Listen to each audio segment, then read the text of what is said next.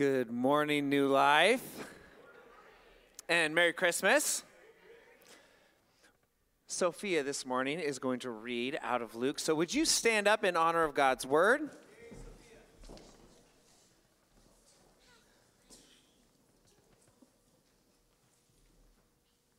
And there were shepherds living out of the fields nearby, keeping watch over the flocks at night. An angel of the Lord appeared to them, and the glory of the Lord shone around them, and they were terrified.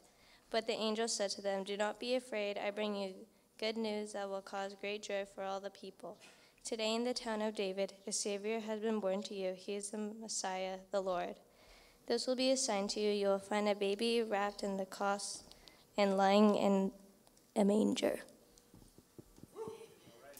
Amen.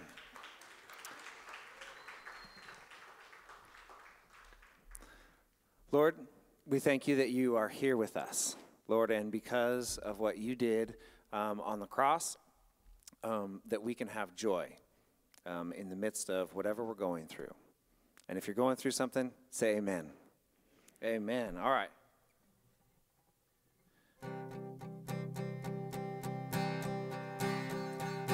Joy to the world, the Lord is come. Let earth receive her King. Let every heart prepare him room, and heaven and nature sing. And heaven and nature sing. We will sing joy. We will sing joy. Come on. We will sing joy, joy to the world, joy to the world, the Savior reigns. Let men their song employ, while fields and floods, rocks, hills, and plain repeat the sounding joy. Sounding joy. We will sing joy. We will sing joy. We will sing joy. We will sing joy.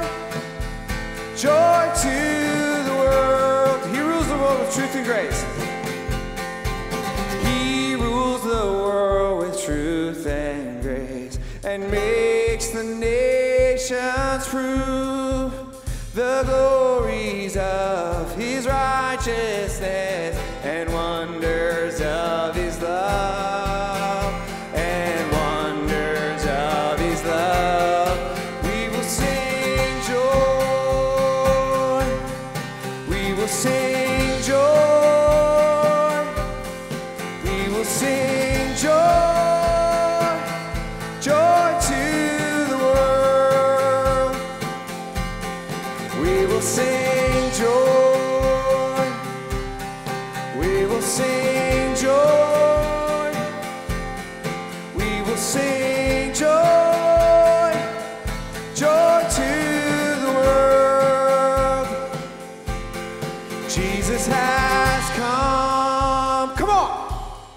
Jesus has come.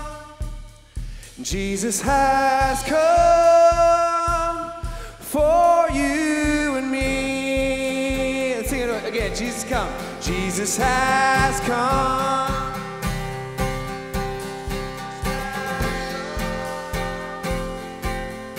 Jesus has come for you and me. Come on, can you guys sing joy? We will sing joy. We will sing joy. We will sing joy, joy to the world.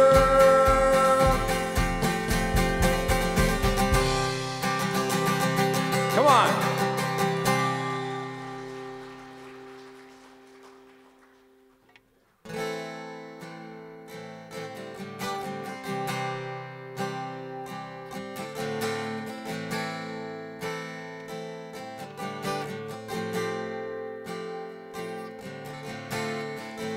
skies spin their dance within your breath. Time runs its race within your hand. My mind runs wild to comprehend. No mind on earth could understand. Your ways are higher, your thoughts are wilder. Love came like madness, poured out in blood-washed romance. It makes no sense, but this is grace. And I know you're with me in this place. Here, now, all I know is I know that you are here. Now, still my heart, let your voice be all I hear. Now, Spirit, breathe like the wind, come have your way. 'Cause I know you're in this place.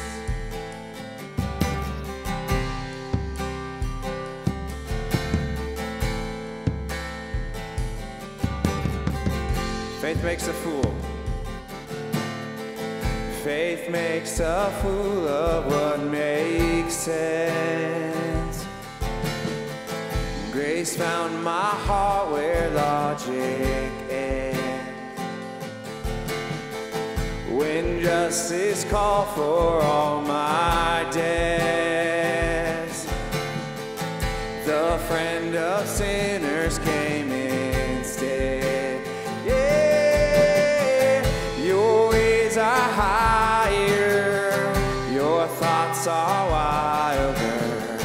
Love came like madness, poured out in blood-washed romance. It makes no sense, but this is grace. I know you're with me in this place. Here, now, all I know is I know that you are here. Now, still my heart, let your voice be all I hear.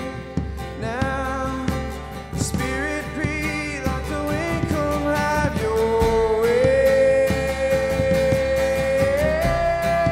'Cause I know that you are here. Now, heart and soul, God, I know that you are here. Now, fix my eyes on the things that I can't see. Now, mercy is the glory of your name. 'Cause I know that you are here. Now, still my heart, let your voice be all I hear. Now, fix my eyes on the things that I can't see. Now, Spirit, breathe like the wind, come have your way. 'Cause I know that you are here. Now, still my heart, let your voice be all I hear. Now, fix my eyes on the things that I can't see. Now, Spirit, breathe like the wind, come have your way.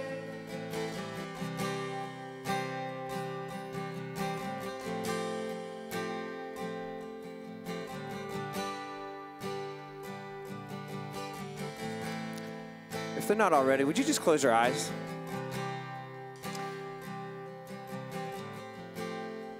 Pastor Andy on Thursday taught about just surrendering everything to God. Life creeps in. We get distracted. We get our eyes on our bills. We get our eyes on our kids. We get our eyes on our relationships. And all the things that just crowd out God. So I'm just going to pray this verse over us. And I just want, if you would, just agree with me. God, still my heart. Let your voice be all I hear now. God, fix my eyes on the things that I can't see. And Holy Spirit, breathe like the wind and come have your way in me.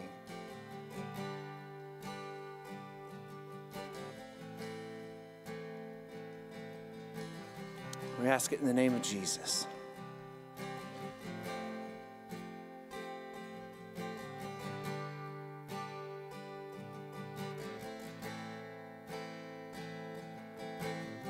Just sing with me. Come on. Here now, still my heart, let your voice be all I hear. Now, fix my eyes on the things that I can't see. Now, Spirit, breathe like the wind, come have your way. 'Cause I know that you are here. Come on, sing it out. Now, still my heart, let your voice be all I hear. Now, fix my eyes on the things that I can't see. Now, Spirit, breathe like the wind, come have your way. Come on.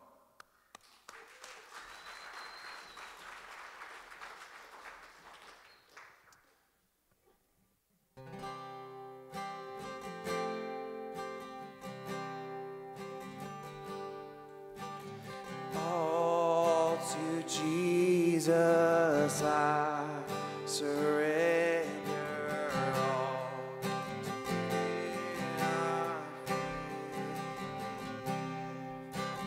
I will ever love and trust in His presence daily. And all to Jesus I surrender.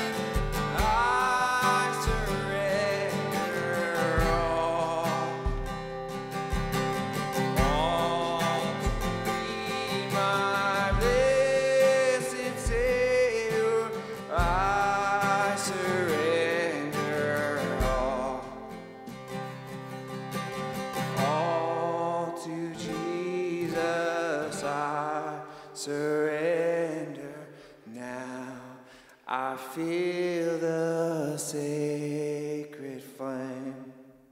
Oh, the joy of full salvation. Glory, glory to his name. Let's sing it again. All to Jesus I surrender now. I feel the sacred flame. Oh, the joy of full salvation. Glory, glory to his name. Sing it out. I surrender all. I surrender all. All to thee, my blessed Savior. I surrender all.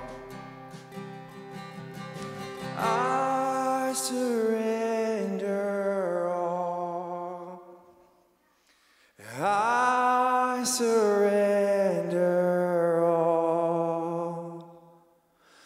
all to thee, my blessed Savior.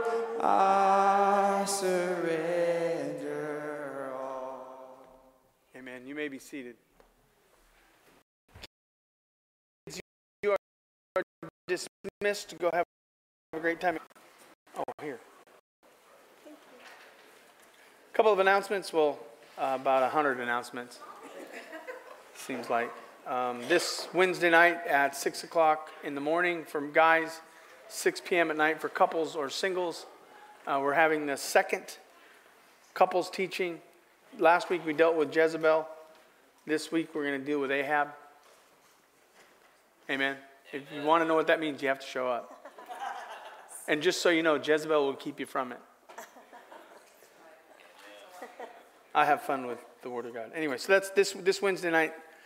We've got one more class after that, so there's only 2 classes left. And this is my wife's time to shine. Ladies, this Friday is our women's White Elephant Ornament Exchange. It's at 6 o'clock here at the church. Bring an ornament. The top price can be up to $15, so it doesn't have to be $15. It can be less. It can be homemade. Bring it to make sure it's, sorry, I'm getting all frustrated here. Combobbled. I'm not sure what I'm saying. Can it be a stick with a string? It's lack of sleep. I only had 3 hours of sleep. So anyway, bring an ornament and make sure it's wrapped is what I was trying to say. And bring either a dessert or some type of an appetizer. And bring your smile and your joy because we're going to have fun. Yes, let's hear a little bit better. Yes. I'm always worried when you let the ladies loose in the building. It scares me. It seriously does. It's fun. This Christmas Eve service is the 24th. It's Sunday at 10 o'clock in the morning. And I know we normally do a PM service. This year we're not going to do that because what I really want to do is I want the leaders of the homes to read the story of their children and then tell your story to your children. Let them know who Christ is to you. Amen? Amen. And that will all make sense after I'm done preaching what I preached today. Christmas Eve, so read the story of your family and your story. Vision night is December 31st. It's a Sunday night, so we're going to have Sunday morning service. We will have Sunday morning service. We will have Sunday morning service. Please do not ask me if we're going to have Sunday morning service. We're celebrating the resurrection of Jesus Christ. Amen. So December 31st. And then at night at 6 o'clock, we'll have a vision night service. It's not going to last till midnight because I'm old. And you don't want to see me snoring in the front row. So, but we're just going to kind of share what God's laying out for us for 2024. We're going to sing some songs. We're going to have some preaching. We're going to have bring your kids. They'll be in the auditorium with us. They're not going to bother us. They'll bother you more than they'll bother us. Amen? So that'll be that night. That'll be a family night as well. So... and then 2024 comes, unless Jesus comes back. And then if you're left here, you can have everything. But I'm going to be gone. So. One more thing, ladies. Make sure you go out to the foyer and sign up so that I can have a head count and we know how many tables to set up. So if you wouldn't mind, sign up for the ornament exchange. Sign up. Thank you, sweetheart. You're welcome. Sweetheart. She's messing up my mic.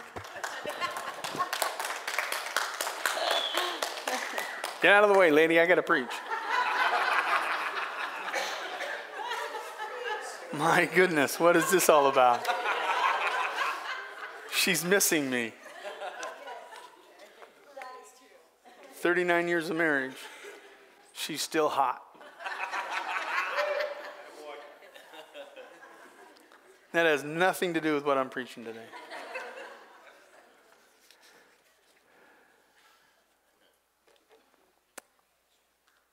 Every once in a while, God leads me or has led me to a sermon series that is purposeful for the moment.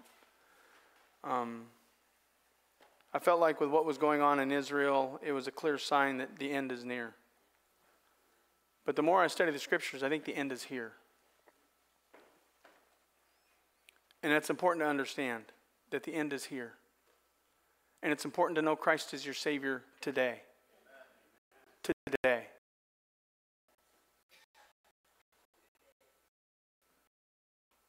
Thank you.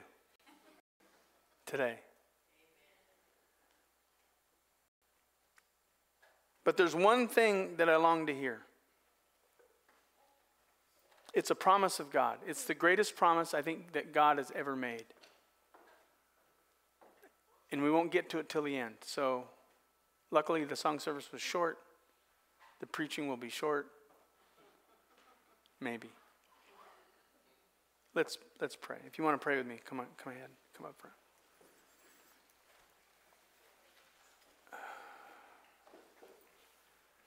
Father, you've done a great work in our lives. You've done a great work in this series. We've seen people trust Christ as their Savior. We've seen them continue on in their faith. We've seen some maybe fall away. So we ask that you would stir their hearts.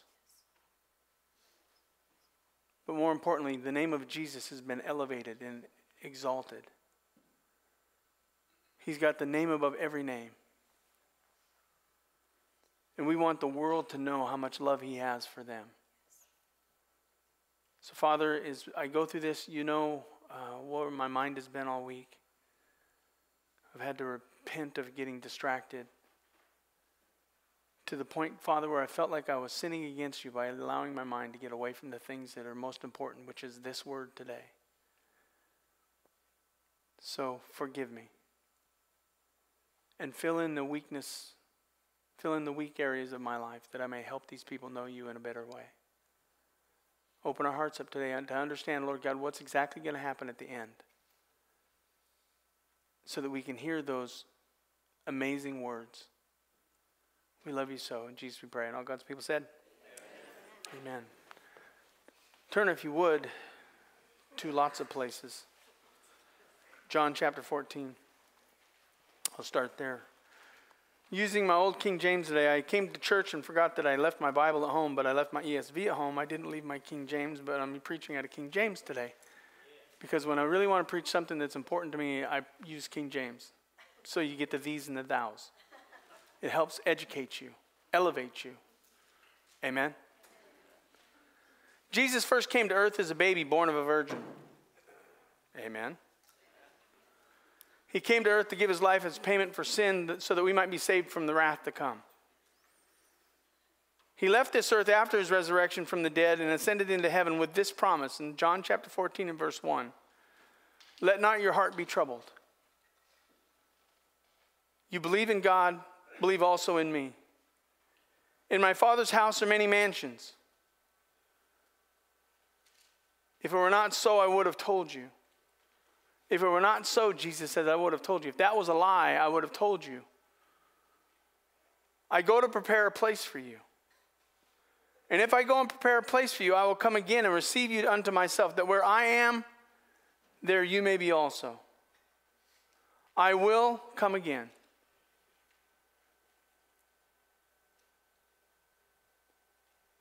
And then he left us in what is known as the church age, where he had ascended into heaven to be with the Father until his time to come back to the earth, his second coming. He asked the good news of the gospel of Jesus Christ to be spread through his church. His church had the responsibility of sharing the gospel. This was not going to be an easy time on the earth, but it's easier than what's to come. We've talked about that several times over the last few months, or few weeks. What's to come is the rapture. That's next. Where all Christians on the earth will be removed and be with Jesus. We'll meet him in the air, and this is the first part of the second coming. This isn't the second coming because he's coming in the air, and we're going to meet him in the air. And the dead in Christ are going to rise and be with him as well. So Christians today will not be here when the most difficult time of the earth happens. This will throw the world into chaos, leaving a man known as the Antichrist to put together a peace treaty between Israel and the rest of the world. I'm telling you that because it's going to happen, but if you're a Christian, you won't be here for that to happen. But if you're not a Christian and this happens, you know what God's word says is true.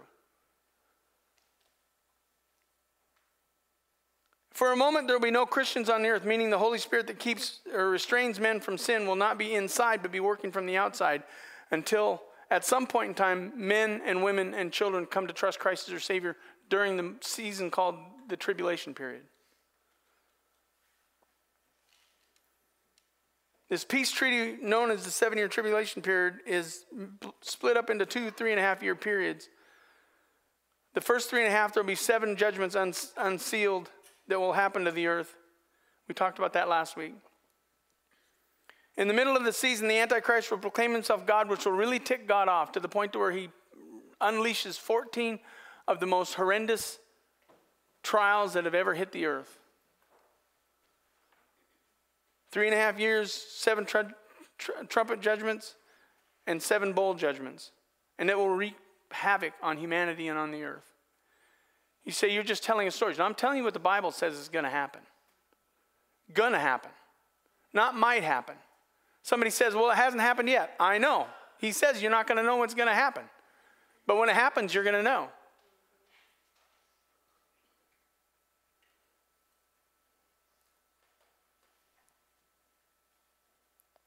Well, at the beginning of the tribulation, there will be no Christians on the earth, but many will come to know Christ throughout their time on the earth, that 7-year period.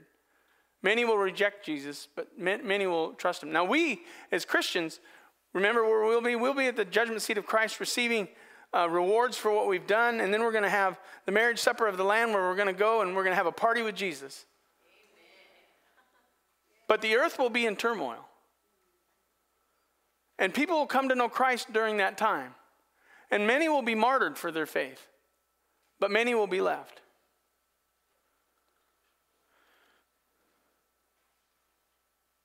At the end of that 7-year period, Jesus is going to come back to the earth. And he's actually going to touch ground in Israel. And there will be Christians there who came through the tribulation period.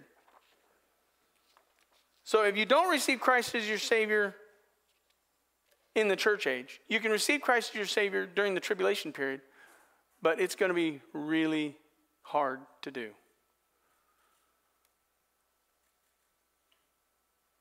Christians who became Christians in the tribulation period and non-Christians will be separated between sheep and goats. So there'll be this judgment where God separates at that time sheep from goats. So I'll read the scripture here in a minute.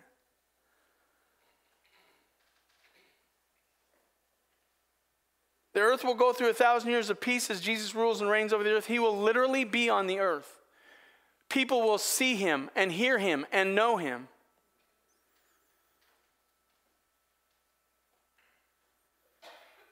Satan during that 1,000 years is going to be cast into a pit. He's going to be there for 1,000 years. He's going to be released at the end of that 1,000-year period. And even though mankind has been born and raised in the most beautiful environment for humanity, many will refuse to accept Christ and follow Satan instead. And God will finally destroy the enemies of God, casting Satan in a lake of fire along with those who have rejected him as their Savior. He's going to give opportunity after opportunity after opportunity after opportunity. He's done it today. He's done it for 35 years of my pastoral ministry. Every week we share the gospel of Jesus Christ to give you the hope that you can trust Christ as your Savior and be saved from the wrath to come. Amen. But many of you reject it.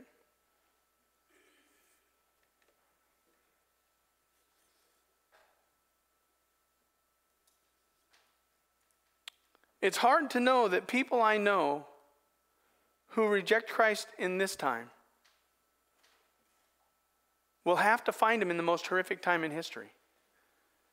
You'll have to go through tribulation to find him. You'll have to go through difficulty when he can be found easily by faith.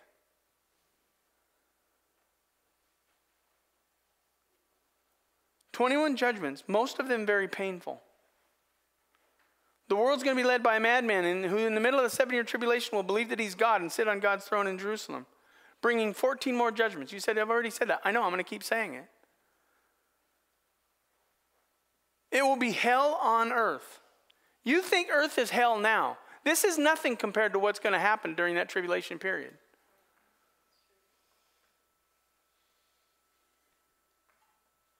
Jesus will come back to the earth, destroy the enemies of Israel in a battle of Armageddon. He'll take his right place as king of the earth. He'll cast Satan into an abyss for 1,000 years. And everyone on the earth will see this all happen. Daniel chapter 7 and verse 13. Daniel said, "I saw in the night visions, and behold, one like the Son of Man came in with the clouds of heaven, and came to the Ancient of Days, and they brought him near before him, and there was given him dominion and glory and a kingdom, that all people, nations, and languages shall serve him. His dominion shall be an everlasting dominion which shall not pass away, and his kingdom which shall not be destroyed." Jesus is coming back to rule and reign over this earth.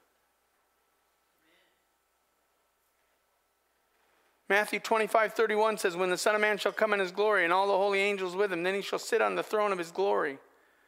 And before him shall be gathered all nations, and he shall separate them from one another, as a shepherd divides his sheep from his goats. And he shall set the sheep on the right hand and the goats on the left.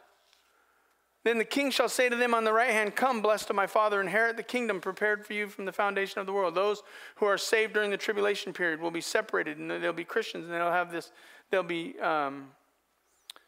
inherited this kingdom that God is going to have on the earth. But in verse 46 of chapter 25, "And these shall go away into everlasting punishment, but the righteous shall go to life eternal." So the goats go to everlasting punishment. You say, "I don't like that story." I don't like it either. Why do you think I'm preaching this stuff? I'm trying to help you understand you can be saved from the wrath to come. You think Pastor Andy's got nothing else to do with this time? No, I have surrendered my life to share the gospel of Jesus Christ so that you'll be saved from the wrath to come. Because it's going to happen. Well, I don't believe it. Well, whether you believe it or not doesn't mean it's not going to happen. I believe the sun's going to come out sometime in Astoria. But you laugh because you know it's probably not going to happen for a while.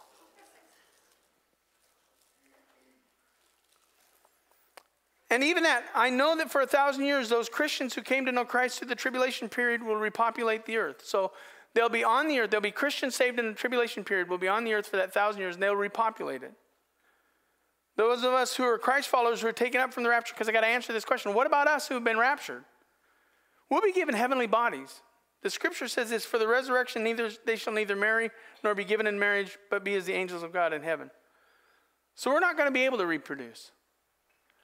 We won't care to reproduce. We'll be in heaven. We'll be with Jesus. But those who are not initially taken up from the rapture who become Christians during the tribulation period will still have their earthly bodies, and they will repopulate the earth. Let me give you the verse. Matthew 19:28. Jesus said to them, "Verily I say unto you that ye which have followed us in the regeneration, when the Son of Man shall sit on his throne of his glory, ye shall also sit on the 12 thrones, judging the 12 tribes of Israel." So this regeneration means repopulation. So we talked about the tribulation period last week and how there's 21 judgments and how most of the people on the earth will be killed at that time.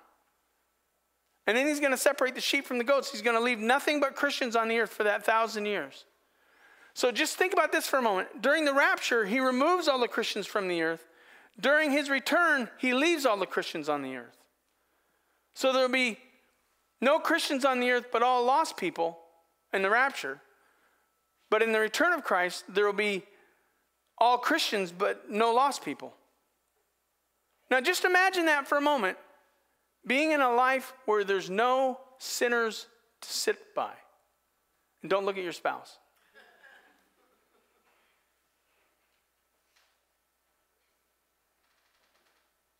And you'll be able to see Jesus. You'll be able to know Jesus. You'll be able to hear Jesus. You'll be able to touch Jesus. He'll be alive on the earth, sitting on his throne. During that 1,000-year reign, everything and everyone, according to scriptures, will get along because Jesus will reign on the throne. Let me just read you a verse. Isaiah 65:25. The wolf and the lamb shall feed together. The lion shall eat straw like a bullock, and the dust shall be the serpent's meat. And they shall not destroy any in all the holy mountains, says the Lord. The lion and the lamb, the wolf and the lamb, they're going to get along. And it gets even better than that. Verse 20 says, there shall be no more thence an infant of days. No more thence an infant of days. How many of you have had, and please don't raise your hands, how many of you had miscarriages? There's no miscarriages in the 1,000-year reign. That's what it says. No more thence an infant of days. An old man that has not filled out, there will be no old men that haven't filled out their days. No early deaths. This 1,000-year reign, you will not have any miscarriages, and all old men get to go be about 100 years old. I'm going to make it maybe into my mid-70s, unless the Lord comes back and we get out of here. But in my family tree, that's kind of as far as we go. I've got some brothers and sisters that are tempting fate right now.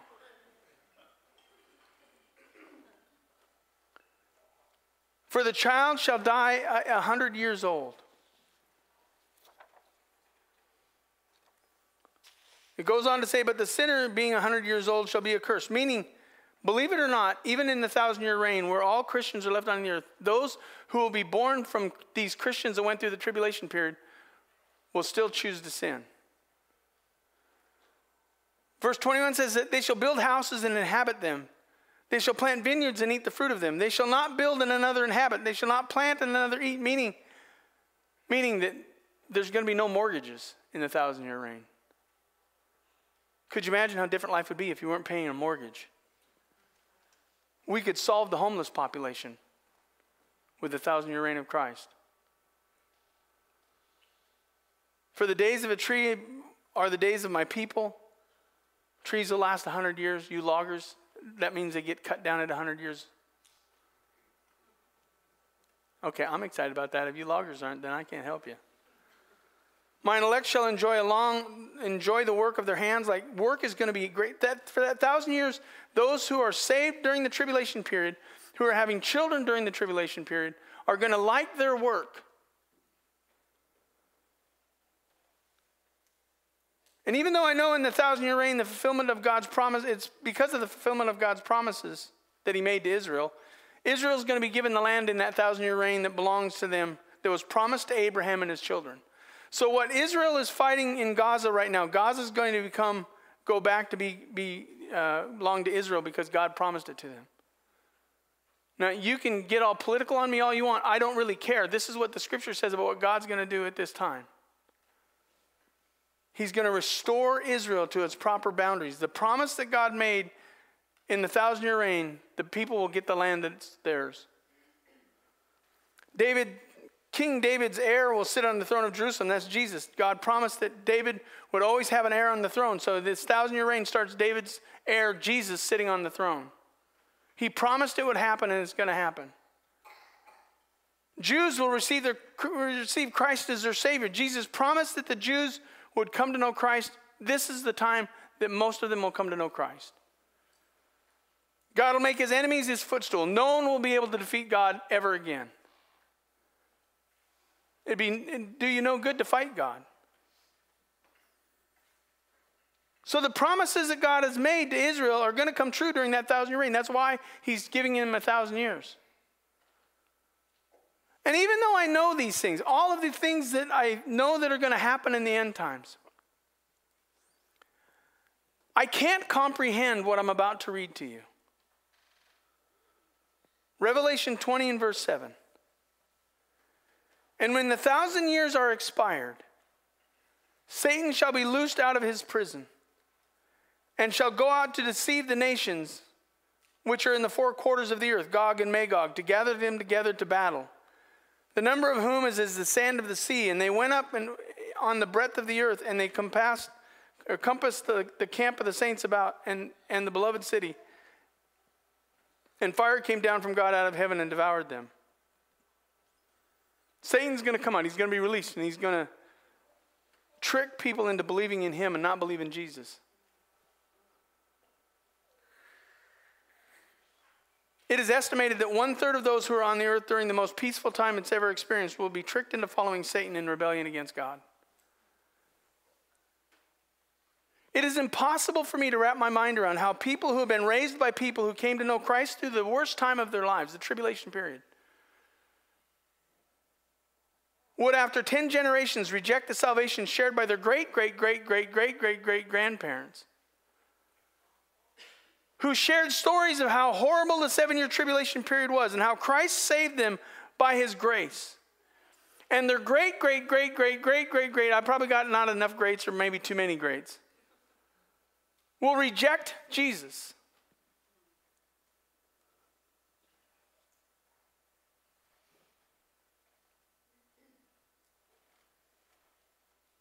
It is impossible for me to wrap my mind around the fact that people who've lived in paradise, in a place of blessing and abundance, who have never known the depth of sin that our earth knows now, would turn against the very God who provided a place for them.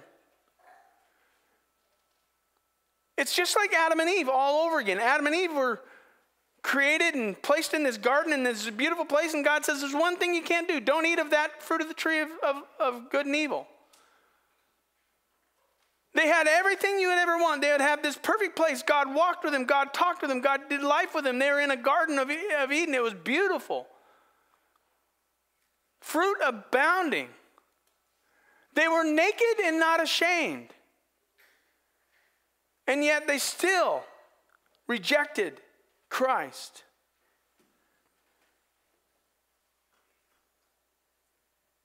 After 1,000 years of being with Jesus on the earth, they'll still reject Christ as their Savior. What's important about this is it's not your environment that causes you to sin, it's your heart. You can be raised by the most terrific Christian parents. And Christian parents, you can raise your kids in the right way in Christ, and they still might reject Jesus Christ as their Savior. You can do all the right things, you can bring them all the right places, you can expose them to all the right truths, and they still, in the most perfect place, may reject Jesus. Because the problem isn't their environment, the problem is the heart. That's the problem today. It's not your environment, it's your heart. It's your heart. You want to sin and live life the way that you want to. You choose that. You reject the truth of God for the lie.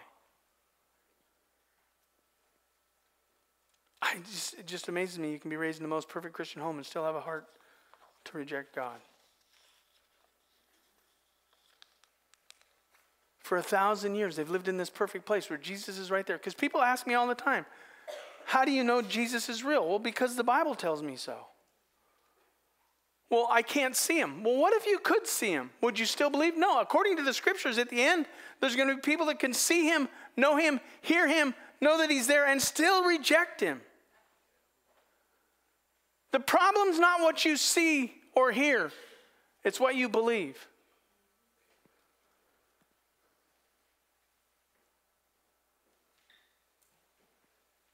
So following man's final rebellion on the earth, Satan will be thrown into a lake of fire.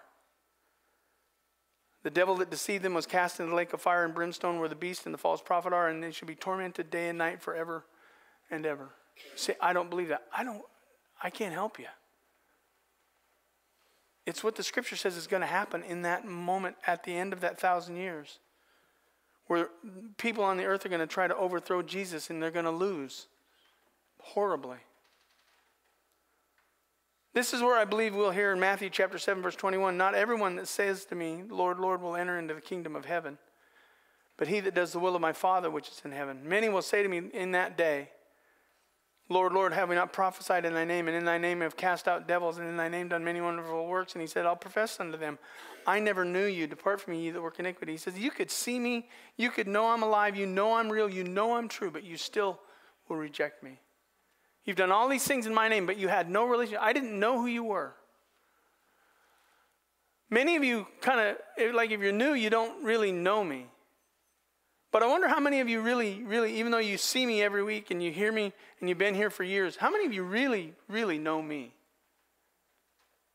Like if your salvation was based on your knowledge of me and you had to say something about who I am, I could say, well, you're a good person. You've done some good things for me and with me. But I never really knew who you were. Could you imagine Jesus Christ saying, I know you saw me. I know you heard me. I know you said you believed me. But in your heart you didn't. In your heart you didn't. Once this is accomplished, God's going to remove all reference to the world that we have known. Let me just go on, Revelation 21:1. And I saw a new heaven and a new earth, for the first heaven and the first earth was passed away, and there was no more sea. And I, John, saw the holy city, New Jerusalem, coming down from God out of heaven, prepared as a bride adorned for her husband. We're going to get a new heaven and a new earth, because this one's going to be destroyed by sin. The judgments that we talked about last week, what did we talk about? We talked about how the earth was just destroyed, and he's going to make it new.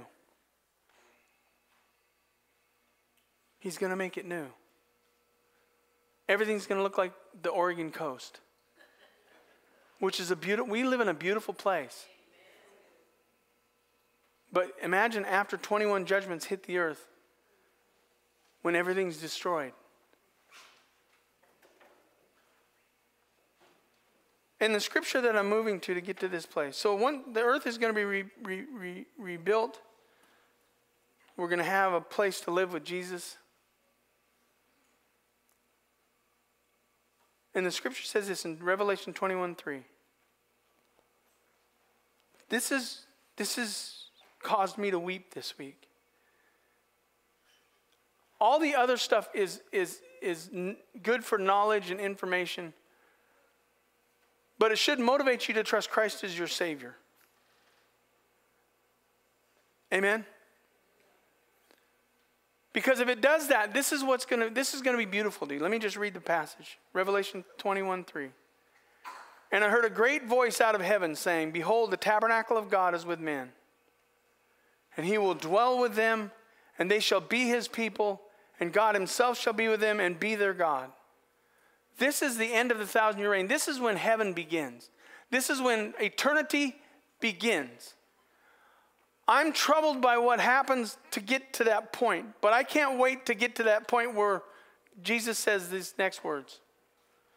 And God shall wipe away all tears from their eyes, and there shall be no more death, neither sorrow nor crying, neither shall there be any more pain, for the former things are passed away. And he that sat upon the throne said, Behold, I make all things new. And he said to me, Write, these words are faithful, true and faithful. And he said to me, It is done. It is done. All the horror, all the hurt, all the hatred, all the hell, it'll be done. I don't got to worry no more about when the rapture is going to happen. I don't got to worry about what's going to happen, whether I'm in the 7-year tribulation period or not. I don't got to worry about the 1,000-year reign. I don't got to worry about any of that. When it's done, I'm with God forever and ever and ever because of what Jesus Christ did for me on the cross. I am the Alpha, the Omega, the beginning and the end, and I give unto him that is athirst the fountain of water of life freely. It is done. It is done. I'm done with all the pain and suffering and struggling.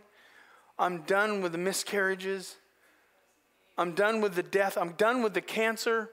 I'm done with the disease. I'm done with the depression. I'm done with the sadness. I'm done with the loneliness. I'm done with the rape. I'm done with the murder. I'm done with the hell on this earth.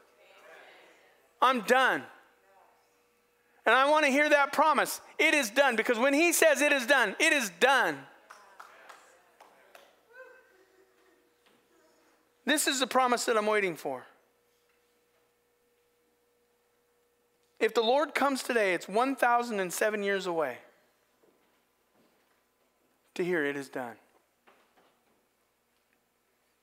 I know he's the Alpha, the Omega, the beginning and the end. I know that because of Jesus Christ, I drink from the fountain of the water of life freely.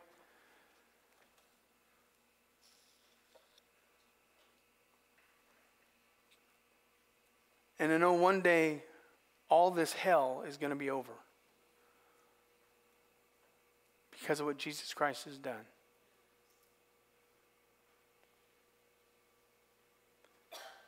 You can reject Christ today and be saved tomorrow, even if tomorrow is the tribulation period, but you're going to have to go through hell on earth, worse than what's going on now. You think your divorce was bad. You think your financial situation is bad. You think your physical problems are bad. Go through the 7 years of tribulation. And maybe you'll get saved then. And then for 1,000 years, could you imagine being in a place that's perfect? And you're not going to live 1,000 years. You're going to live 100 years. But you're going to have children who are going to have children who are going to have children. Could you imagine getting to the end of that season where Jesus comes back? The end of the 1,000 years. The 1,000 years is done.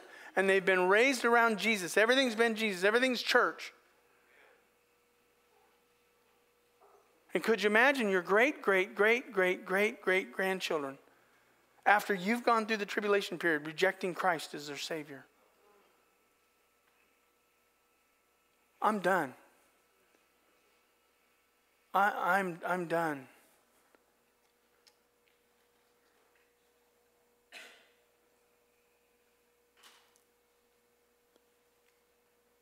Because when it's done, I'm dwelling with God for the rest of eternity. Without sin and without sadness. Without sickness.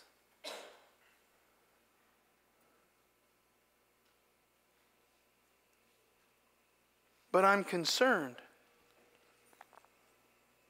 that we're not passing this down to our next generation.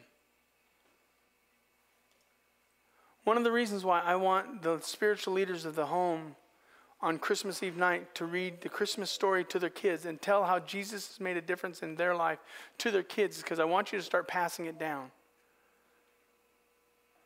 I know what you want. You want traditions and you want religion and you want other people to do the work that God has called and led you to do. But if your children and grandchildren don't know Christ, and you haven't shared it with them, and you've relied on others to do that, how are you going to feel when they rebel against God at the end of this period? I just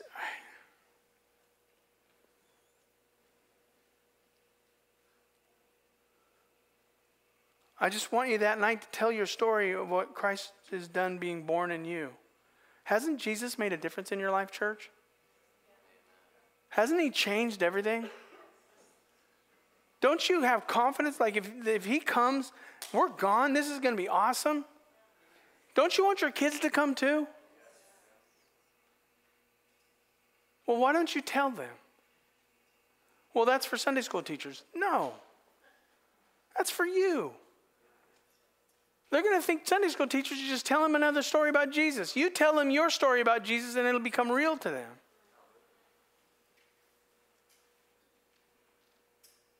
Well, we want the pastor to tell them the story. No, I'm not here to lead your children to Christ. You're here to lead your children to Christ. I'll do it if the opportunity comes, but it's only because you've forsaken your responsibility.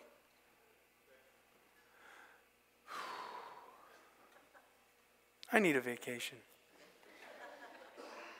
Lord Jesus, come.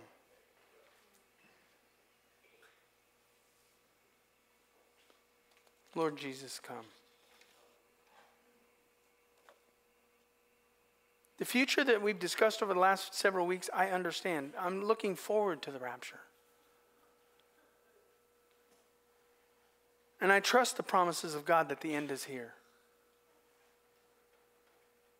But I don't understand is how you can hear the message of salvation from people that you know and still refuse and accept it. I don't get it. I don't understand how you could realize that it's not by your good works that's going to save you. It's by His righteousness.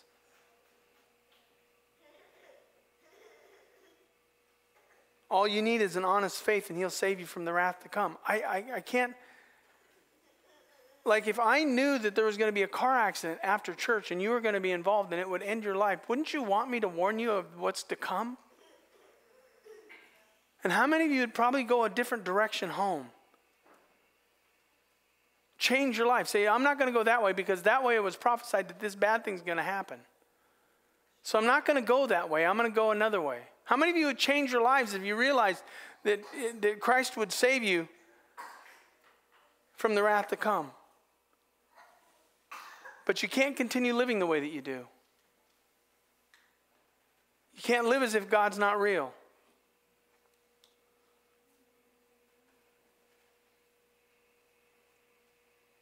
I don't understand how somebody can sit in church for years and not know Christ as their Savior. I can't.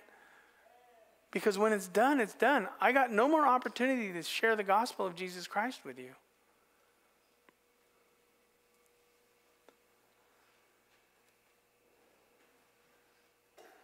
Never in the history of the gospel has it been more clear that people need to repent of their sin and trust Christ to be their Savior. Let me read a long passage of Scripture and then we'll go home. Kind of. Yeah, I'm down to one page. Paul wrote this, and this is something that I feel like as a pastor, it's near to my heart. Brethren, my heart's desire and prayer to God for Israel is that they might be saved. He's saying brethren because he's talking to the Jews at the time and he had a relationship with them. He was not talking about a spiritual relationship. It was a race relationship. If you are in Astoria, Oregon, we have a relationship. So I can call you brothers whether you're spiritually related to me or not. Sisters. My heart's desire and prayer to God for you is that you might be saved. This is not a game to me. I want you to know Christ is your Savior because I don't want you to go through what's to come. And if you do, I want you to at least hear the words from me so that when you do go through the tribulation period, you'll trust Christ as your Savior then and then enter into the 1,000-year reign of Christ. And then when you start having babies in that 1,000-year reign of Christ, because I won't be there. When you start having babies in the 1,000-year reign of Christ, I want you to be able to share the gospel with them because you should want your children and your children's children and your children's children's children's to know Christ. And stop leaving it up to other people to do that. It is on you, Christian, to share the gospel. For I bear them record that they have a zeal for God, but not according to knowledge. For they being ignorant of God's righteousness, going about to establish their own righteousness, and have not submitted themselves to the righteousness of God. You're going to teach your kids do right. But they're only going to do right in the environment where right is expected. What happens to your kids when they get into an environment around their friends? Do they tend to do things they shouldn't do? That's what I used to do. My parents raised me in a good godly home, a good Christian home. But get me away from my parents and I was hell on wheels.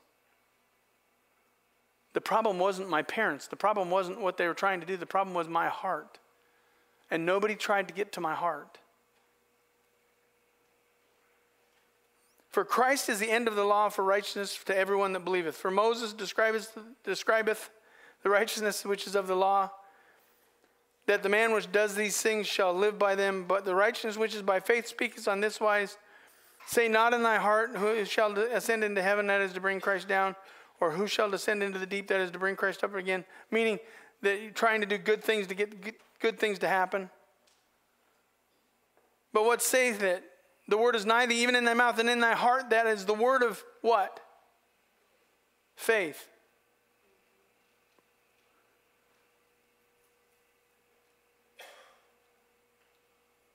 Which we preach. Jesus isn't here for you to physically touch. You've got to believe what the word says about him.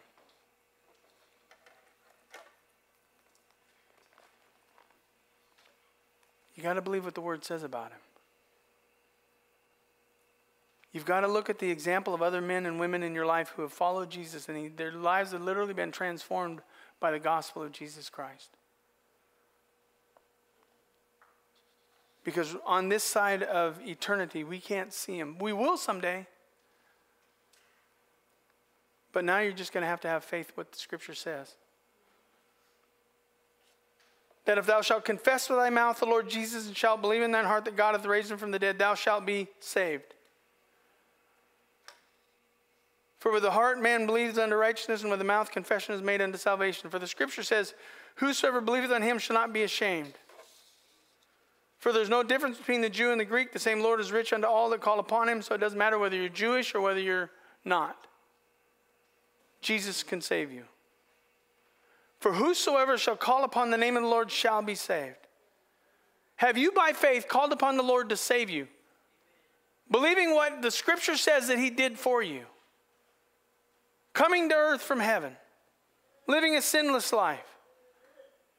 Sacrificing his life for our sins on the cross. Being buried in the grave. 3 days later, because death couldn't hold him, because he never sinned, he rose from the dead. Proving that the only way for you to be saved from your sins is if you trust what Jesus did for you.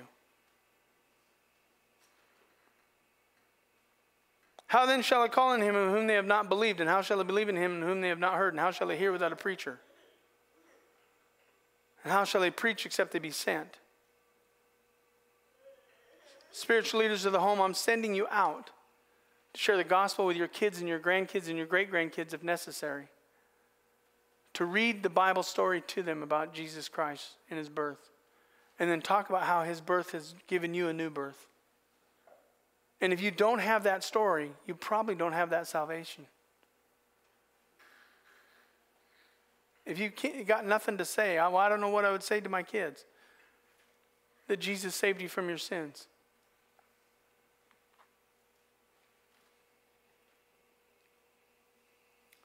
How beautiful are the feet of them that preach the gospel of peace and bring glad tidings of good things. The gospel is the gospel of peace, glad tidings, good things. The gospel is good news. Why wouldn't you tell your kids good news? Why wouldn't you tell your spouse good news? Why wouldn't you share with them what Jesus can do for them?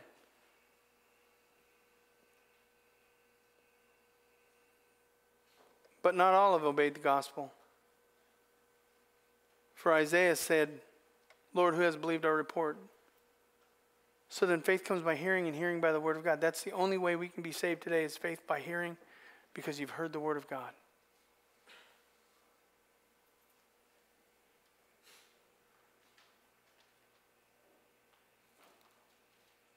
The rapture is coming.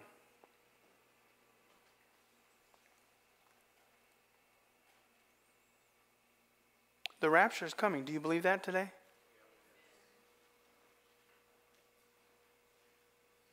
Meaning the promises of God that the end is here is here. What are you going to do with it? I don't understand how you can hear the message of salvation from people that you know and you still refuse to trust it. It makes no sense to me that you could see the change that happens in somebody when they trust Christ as their Savior, how they've been transformed, they've been new. Therefore, if any man be in Christ, he's a new creation. Old things have passed away. Behold, all things have become new. If that didn't happen to you, you're probably not born again. Because that which is born of flesh is flesh, and that which is born of spirit is spirit. But if you've been transformed, your kids should see a different dad. Your kids should see a different mom. Your family should see something changed, something transpired, something transferred. The person that you were into somebody that's different. And all it took was faith in Christ.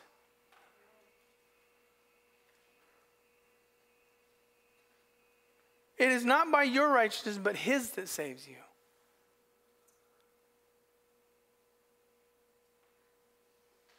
All you need is an honest faith in Jesus to save you from the wrath to come. It's coming. One day he's going to say, it's done. And when it's done, it's done. Nobody else will ever get saved again. Salvation either will be or will not be.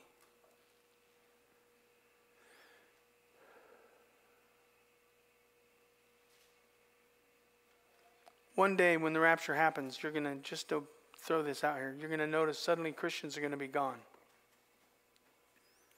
All your Christian friends that were like over the top, fall in love with Jesus, constantly sharing the gospel with you, they're going to be gone. They won't bother you again. But you'll notice things are happening in the world. The Antichrist will come and bring a peace treaty with Israel. The world's going to start to be in turmoil for 3.5 years, and then it's going to get horrible for 3.5 more. Don't reject Christ at the time. There's still time to call upon him. When you're in the 1,000-year reign of Christ, when he comes, he's going to separate the sheep from the goats. He's going to leave the sheep on the earth. Make sure you share the gospel with your kids and your grandkids. And your great-grandkids. And your great-grandkids. And your great-great-great-grandkids. And your great-great-great-great-great-great-great-great-grandkids.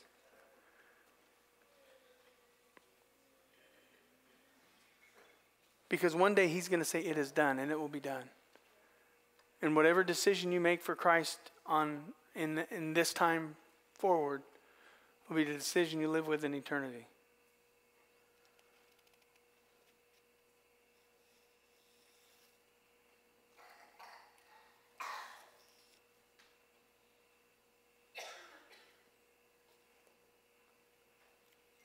Jesus wants to save you from the wrath. Why wouldn't you trust him? And if you have trusted him, why won't you share it with others? We should be sharing the gospel more now than ever before. Well, I want people to like me. Listen, I'm just going to tell you, share the gospel with anyone, half of them are going to reject you. But the other half might actually accept what you're saying about Christ and trust Christ as their Savior. Say, well, that's not been my experience. That's been mine. The problem is we don't share it enough. Heads bowed, eyes closed. Let's stand.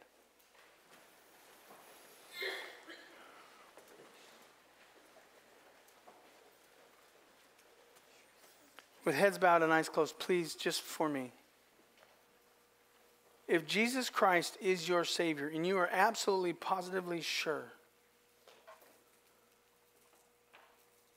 that if Jesus came back today in the rapture, which no one's going to know the hour of the day, if he were to come back, are you absolutely positive that you would leave this place?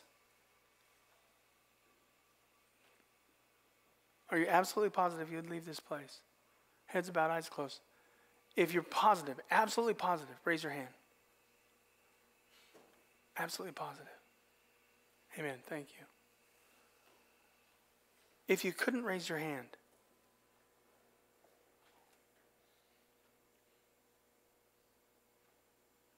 why? What's keeping you from trusting Christ as your Savior? Well, I don't believe all this stuff. Okay, just so you know, when what I've said in this series comes true, because it's going to come true, trust Christ at that time. You will go through a suffering like the earth has never seen. It's going to be hard. It's going to be horrible. But the hope is at the end you'll be saved. And when you're living in that 1,000-year reign of Christ and you're repopulating the earth and you're having children, let your children know how horrible that tribulation period is, because that's the only hope they may have.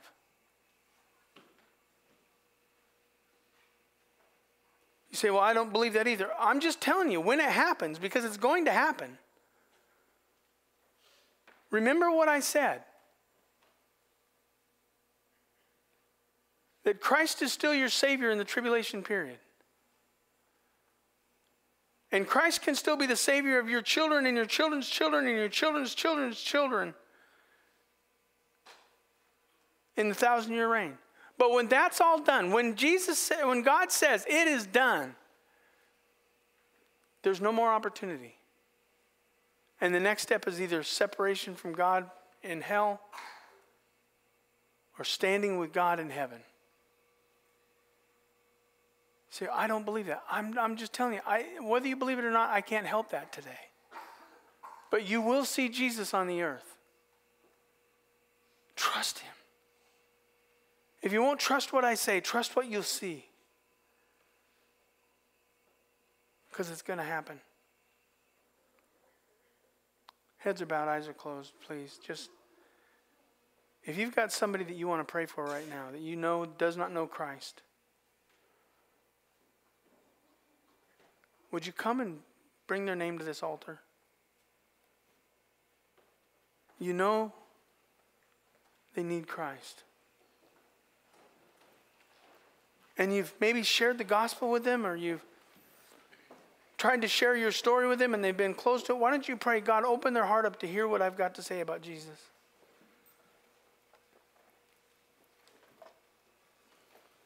Maybe you want to come and pray for your children.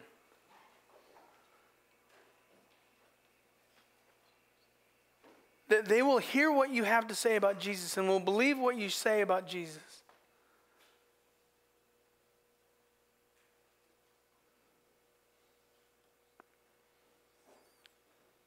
That no matter what kind of environment you raise them in, if you raise them in a place where their heart is open to the Word of God, pray that their heart is open to the Word of God. God, open their hearts up to the Word of God. Open my children's hearts up to the truth of your Word.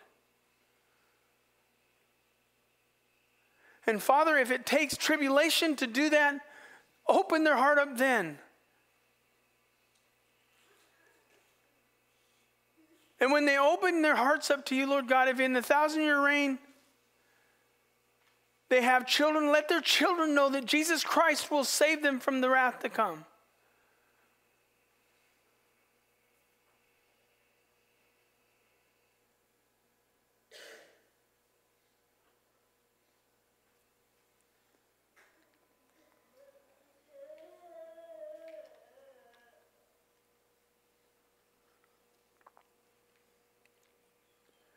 I don't know how else to tell you how much God loves you. That he would warn you over and over and over and over again.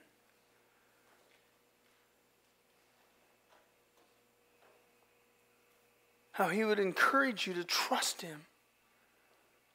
Believe what his word says is true about what's to come. And while I'm excited to hear it is done, I'm sad to hear it is done, because once it's done, it's done. There's no more. It's just living out our days in heaven with God.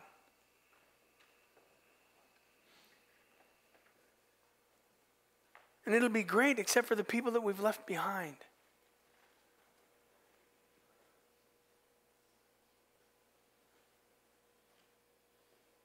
One last time, please, with heads bowed and eyes closed, just out of respect for people. If you're not sure that Christ is your Savior, I don't want this sermon to scare you and make you pray a prayer you've already prayed. But if you have not by faith trusted Christ to be your Savior, you know you're not born again. You know you have not truly been honest about calling upon God. But you want to call on him today. Heads are bowed, eyes are closed. I'm the only one looking around. Raise your hand. I need to know Christ as my Savior today. I need to know Christ. That means this room is full of people who are claiming Christ to be their Savior, and if the rapture happened, we're out of here. Just imagine in your mind for a moment the room being emptied. Imagine the room being emptied. Could you imagine if the room was emptied but the children's ministry wasn't? That your children who are of an age where they can make a choice to trust Christ as their Savior never heard the gospel because they only heard it from this cranky old man who stands on a platform and yells every week. Instead of listening to it from parents who they know love them.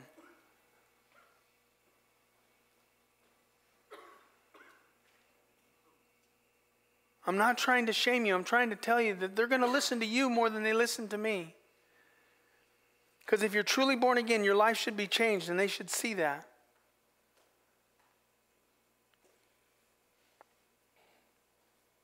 Pray for your children that their hearts are open. Don't worry about the atmosphere you raise them in, as long as Christ is the center of it. And that they know it's Jesus. In my mother and father's house, there was a picture of Jesus Christ with his arms outstretched, and you could see the nails in his hands. It was a Catholic picture, so he had long blonde hair, which isn't real. But I can still not get that picture out of my mind. My parents believed that Jesus Christ was the Savior of the world, and they helped me understand how true he was by the way they lived their lives and loved Jesus. Do your kids know how real Jesus is by the way that you love and live for him? Come on, guys. This is not a game. This is going to happen. Your children need Jesus too. Your family members need Jesus.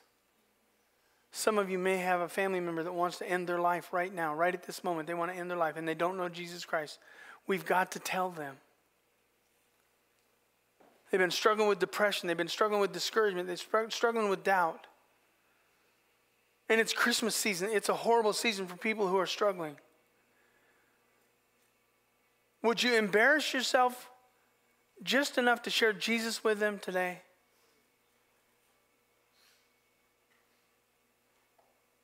And for the rest of us, one day it's going to be done. I know some of you suffer physically, and some of you suffer emotionally and mentally and financially. This life is hard. But one day it's going to be done. It's going to be done. Are you ready for that day, church? I think we've got some work to do, don't you? Father, I love you. And I love these people. And I hope they don't think I'm just being an obnoxious jerk. But I don't know if I could live with the fact of you saying it's done and I have no more opportunity to share how much you love these people. Enough to sacrifice your son on the cross to pay for their sins. That Jesus is the way, the truth, and the life, and no one comes to the Father but by him. Jesus is the only way. Neither is there salvation in any other, for there's none other name under heaven given among men whereby we must be saved. His name is Jesus. Father, if there are those that have questions in the room about their salvation, please do not let the devil discourage them. But encourage them to come ask. So we can share truth with them, so we can preach truth to them. And give them an opportunity to trust Christ. But if we know Christ in the room, we need to make sure our friends and neighbors and family members and children all know Christ as well. Because when it's done, it's done. When it's done, it's done. We love you, Jesus. We just pray that you encourage our hearts today as we leave this place. Father, I don't want to discourage them or depress them. But I want them to know that they're saved and their family can be saved by Jesus Christ. He is their only hope of what's to come. We love you so in Jesus we pray. And all God's people said, Amen. Thanks for coming today, guys. Ladies, don't forget to sign up. We've got class on Wednesday, 6 o'clock p.m. Bring your couples. Talking about Ahab. I'm just going to keep talking.